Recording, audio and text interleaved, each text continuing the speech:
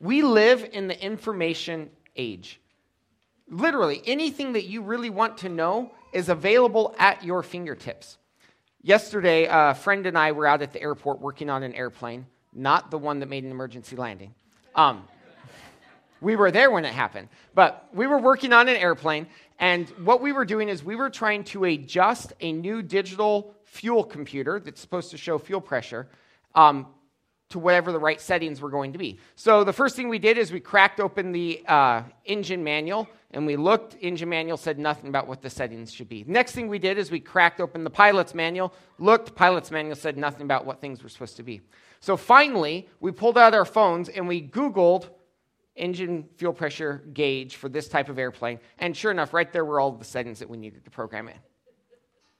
We live in the information age. Anything you want to know is accessible right at your fingertips.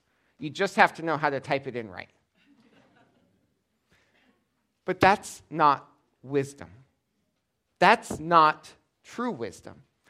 So turn in your Bibles to 1 Corinthians chapter 2. And what we're going to see as we look at 1 Corinthians chapter 2 is that there is unimaginable wisdom available to us. But when we talk about wisdom, what we need to realize is that there is a wisdom that transcends what the world calls wisdom. And to the Christian, that wisdom is knowable, at least in part.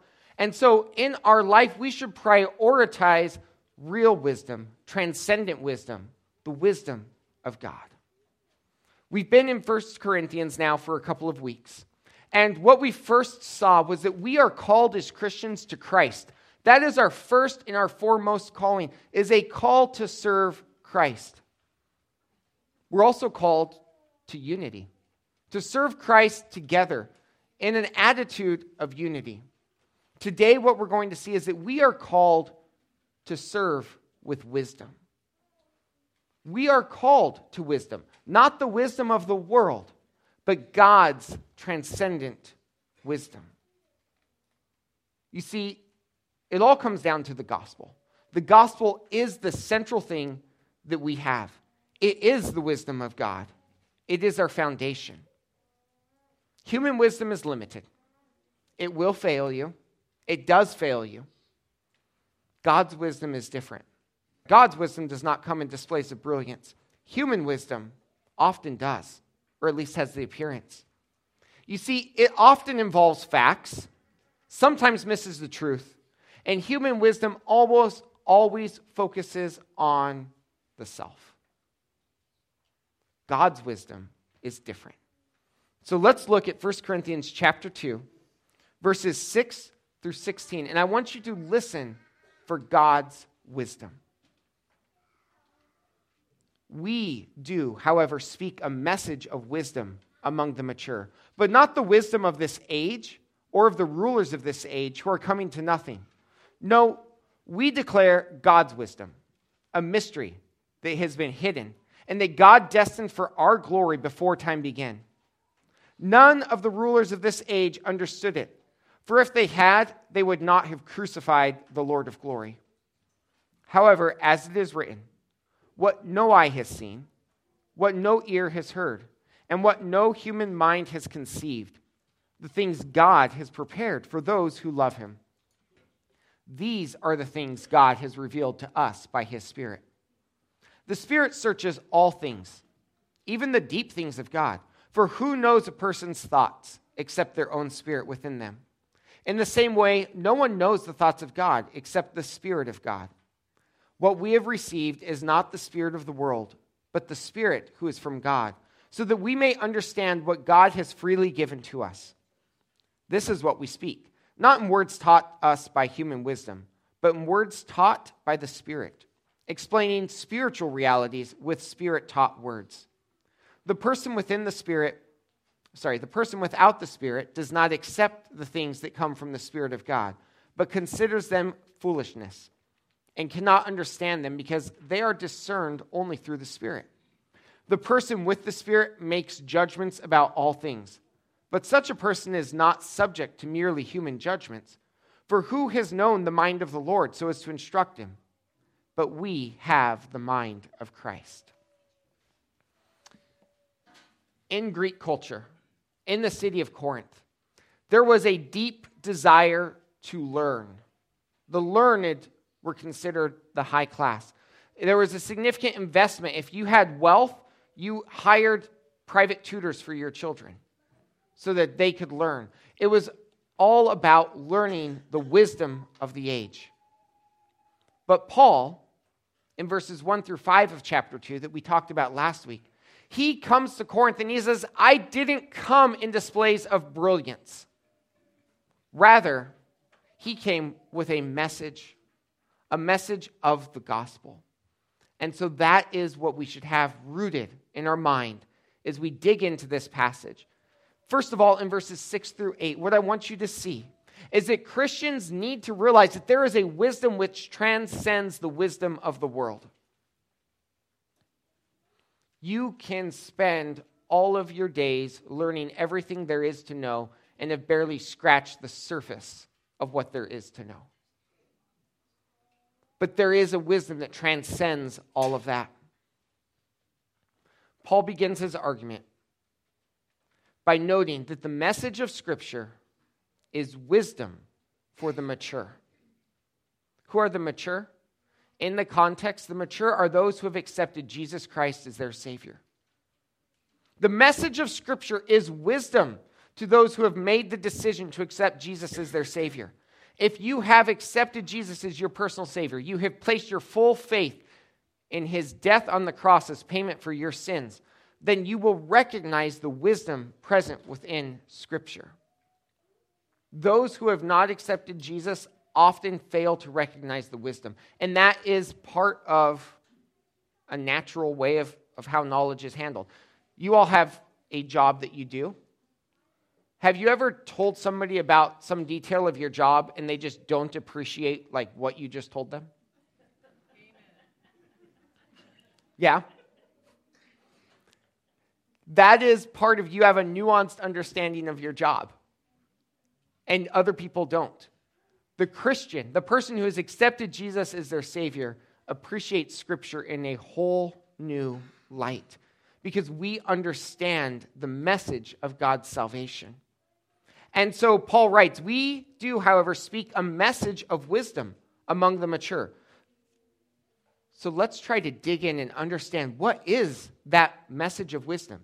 What is it that stands so far above the wisdom of the world? It's not wisdom that's a secret. It's not something that's only for pastors to know.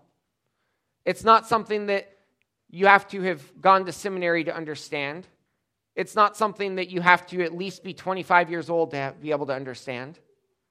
No, the wisdom of Scripture is the gospel. And I'll make that argument as we go. The first thing in verse 6 that I see is that the wisdom of the world and those who prize the world's wisdom have an expiration date. This age that we live in today has an expiration date. There is a time coming when the things that are so valued by our world will be gone. There's an expiration date on this. The rulers of this age have an expiration date. We're all born the same way, with nothing on. Okay? And we all leave the same way, with nothing. There's an expiration date. God's wisdom does not. God's wisdom is eternal. Look at verse 7. No, we declare God's wisdom, a mystery that has been hidden and that God destined for our glory before time began. God's wisdom is eternal. The gospel is eternal. The message of the gospel.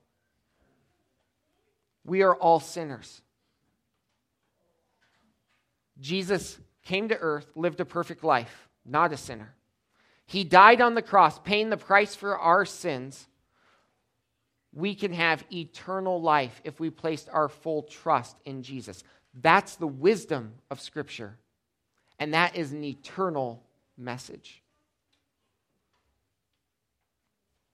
Paul says, no, we declare God's wisdom, a mystery that has been hidden. Prior to Jesus, people could only hope for God's mercy and his grace and trust in it. They trusted God, but they didn't know in exactly what they were trusting, right?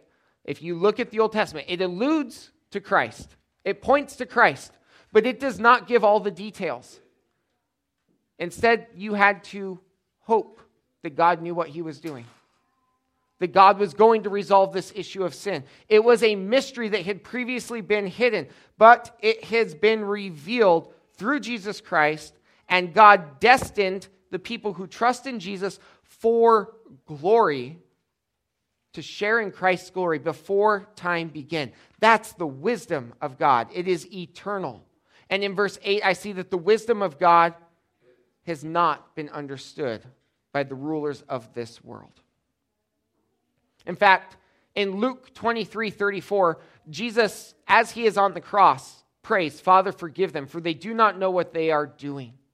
The wisdom of God is the gospel, and the rulers of the world failed to recognize the Savior. In fact, there's irony here. Just like a master chess player who beats you before you've even started the game, or maybe after the first 2 or 3 turns, but you don't realize it yet, so God in his infinite wisdom used the rulers of the world who had no idea what they were doing to crucify the Savior of the world, granting salvation to all who would believe. That's the wisdom of God. They played right into his hand, just like in a chess game when you play right into the hand of your opponent. God's wisdom transcends the wisdom of this world. So, let me ask you a challenge, an action step. I want you to take a second and consider the knowledge that you pursue. It's great to pursue knowledge. Is the knowledge you're pursuing of eternal consequence? If we believe there is wisdom that transcends the wisdom of the world, we should be pursuing that eternal knowledge of the Savior. It's only worth pursuing, though, if you can actually achieve it, if you can actually learn something of it. And that's what verses 9 through 10 is all about. Verses 9 through 10 tells us that Christians need to realize, I need to realize that the wisdom of God can at least in part be known. God didn't just have this wonderful wisdom that transcends the wisdom of the world and keep it all to himself and not share it. No, the wisdom of God, at least in part, can be known. Verse 9 tells us that God's plans transcend human understanding. There are elements of God's plans that we cannot fully comprehend. But God reveals a lot to us. In fact, he reveals an awful lot to us, the important parts to us, the parts that we need to know. God's plan, ultimately in verse 10, is revealed through the Holy Spirit. That's what verse 10 tells us. These are the things that God has revealed to us by his Spirit. What are those things? Look at verse 9. What no eye has seen, what no ear has heard, and what no human mind has conceived, the things God has prepared for those who love him. Salvation is knowable through the Spirit of God. What's the coolest thing you know? Think about it for just a second. Maybe you know how to rebuild a 454 big block. That'd be cool. Maybe you know every single player on the 1979 Pittsburgh Steelers Super Bowl championship team. You might. Maybe you know 5 different languages. The coolest thing you know is the message of salvation. That is the most significant thing you can know, that Jesus Christ died on the cross. No one could comprehend a Savior crucified. What no ear has heard, what no human mind has conceived. The things that God prepared in eternity past for those who love him. the message of salvation. 2 Corinthians 3, verses 15 through 17. If you want to jump over there, you're welcome to.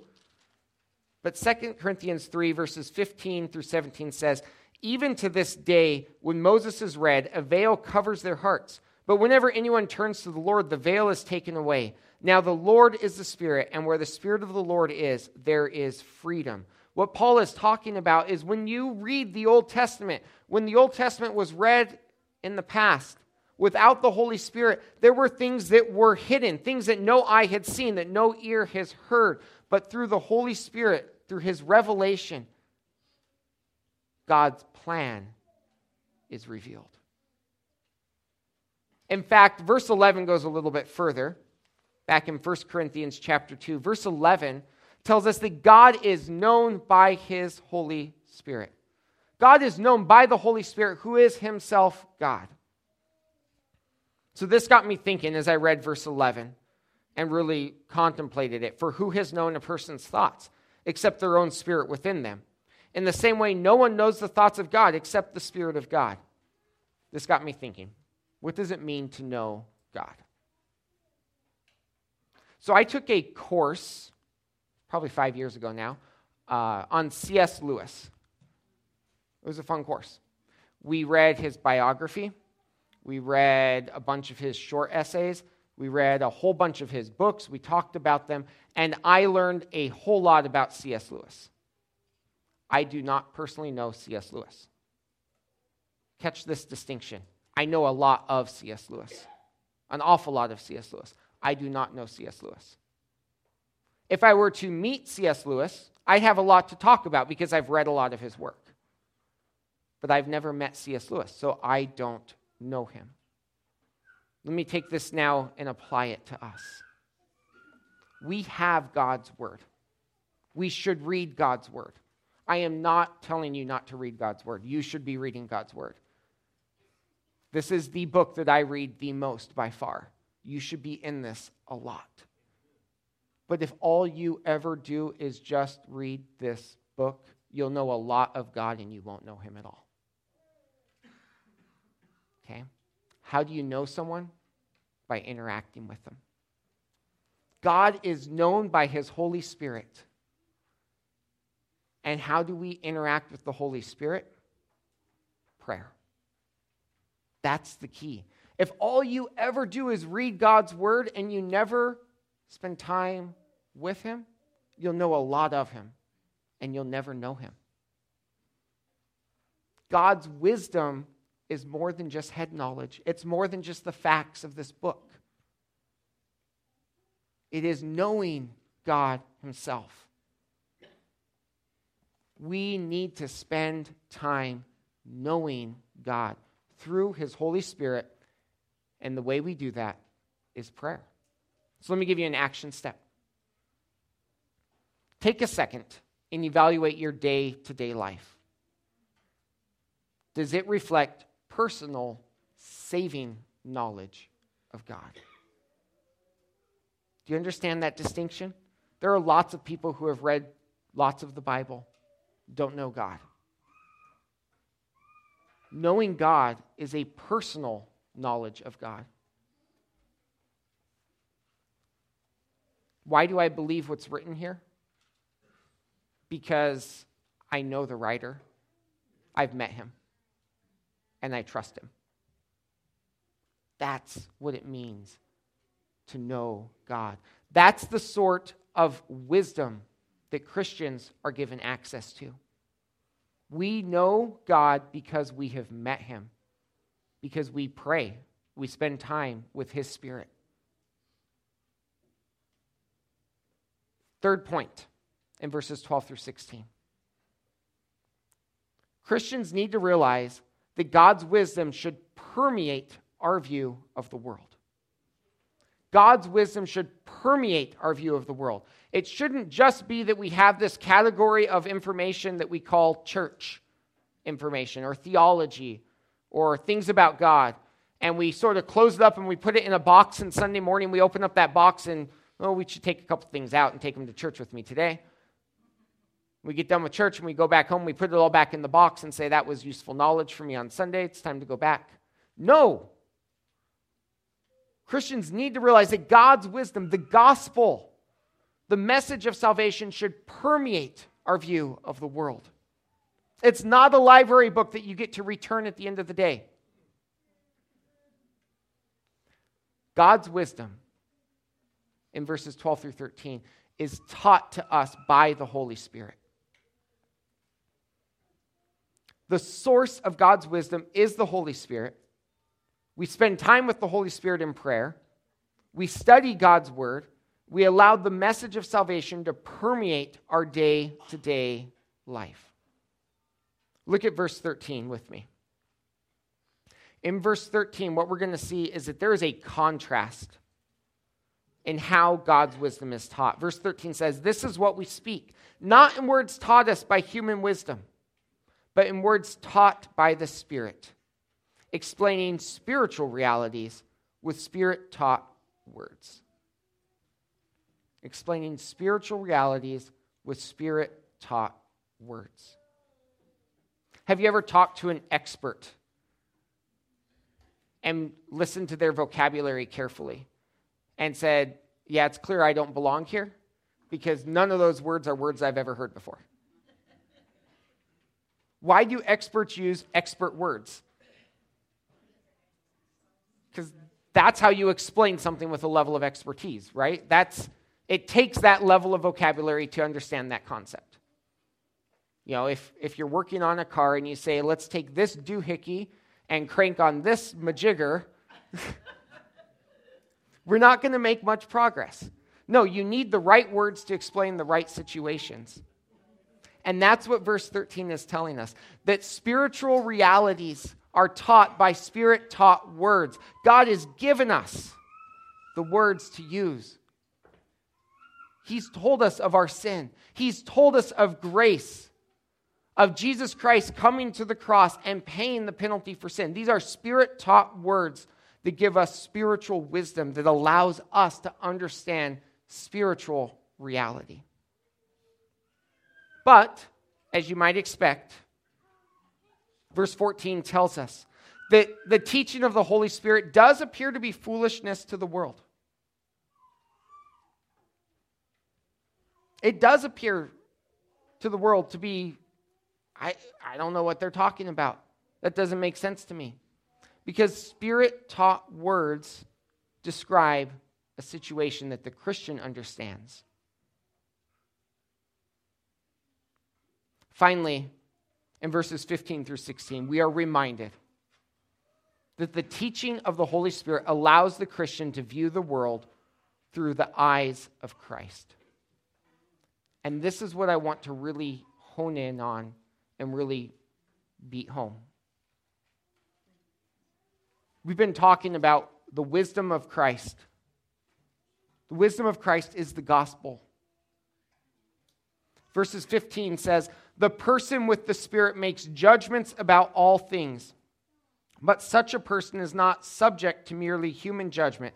For who has known the mind of the Lord so as to instruct him? But we have the mind of Christ." The Christian is able to use Christian truths, the wisdom of God, to evaluate the world, and is hence qualified to judge.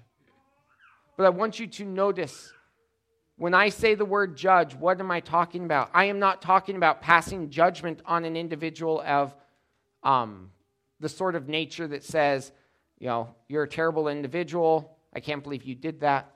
No, the judgment we pass is, you haven't met the Savior yet. The wisdom that we possess is the wisdom of the Savior. And we can look and we can say, you haven't been introduced to the Savior yet. Yeah, I don't care about judging the specific things you've done. I know that they're sin because I sin too. But I want to show you the Savior. The teaching of the Holy Spirit allows the Christian to look at the world through the eyes of Christ. And when we look at the world through the eyes of the Christ, I am convinced that we see two things: forgiven and needing forgiveness. That's the eyes of Christ. Those who are forgiven and those who need forgiveness. Verse 16 says, "For who has known the mind of the Lord so as to instruct him?" Quoting Isaiah 40, verse 13. But we have the mind of Christ. We are Christ's representatives on this world. We are to look at people with the wisdom that we have been given, the transcendent wisdom of the ages that allows us to recognize people who need a Savior. Perspective changes everything. I've got a couple of images I want to show you just to sort of hammer in this idea of perspective changes everything. So, is it a vase or is it two faces? Perspective changes everything. Let's go to the next one. This one actually has a name. It's called My Wife and the Old Lady. That was actually the name that the artist had given to this picture. It's an older image painted a long time ago. Do you see them both? Okay. Let's go to the next one. Is it a duck or a rabbit? Perspective changes everything. We have been given wisdom that transcends the world, the gospel, the message of salvation. We have been given access to this wisdom through the Holy Spirit who teaches us. We should let this wisdom permeate our view so that when we look out in the world, we see people who need a Savior. And that should drive us to share the wisdom of eternity with those people. So my action step, go get a vision screening. Are you looking at the world through the right lenses? Are you looking at the world looking to see, do people need the Savior? How can I share the gospel? Let's go to our memory verse. It's 1 Corinthians 1:18. We're in a new month. Say this with me. 1 Corinthians 1:18. For the message of the cross is foolishness to those who are perishing, but to us who are being saved, it is the power of God. 1 Corinthians 1:18. This week, I hope that you go out with the wisdom of the world, recognizing that our world needs a Savior. And we know that Savior. We know him personally. Let's introduce the world to the one that we know is the Savior. Let's pray. Father, I thank you for the wisdom of God, a wisdom that transcends human understanding, a wisdom that draws us to you as our Savior, not as merely a source of information, but rather the Savior of the world. I pray that this week you would push us out of our comfort zone, and that we would look at the world as a world in need of a Savior, that we would look at it through the eyes of Christ who gave himself for that world. Father, I pray that you would help us in the basics. Help us to recognize your wisdom transcends the world's wisdom. Help us to recognize that we need to spend time in prayer. It's not just enough to have the head knowledge. And ultimately, help us to look at the world as you would look at the world. I pray that you would help us to share the Savior. In Jesus' name, amen.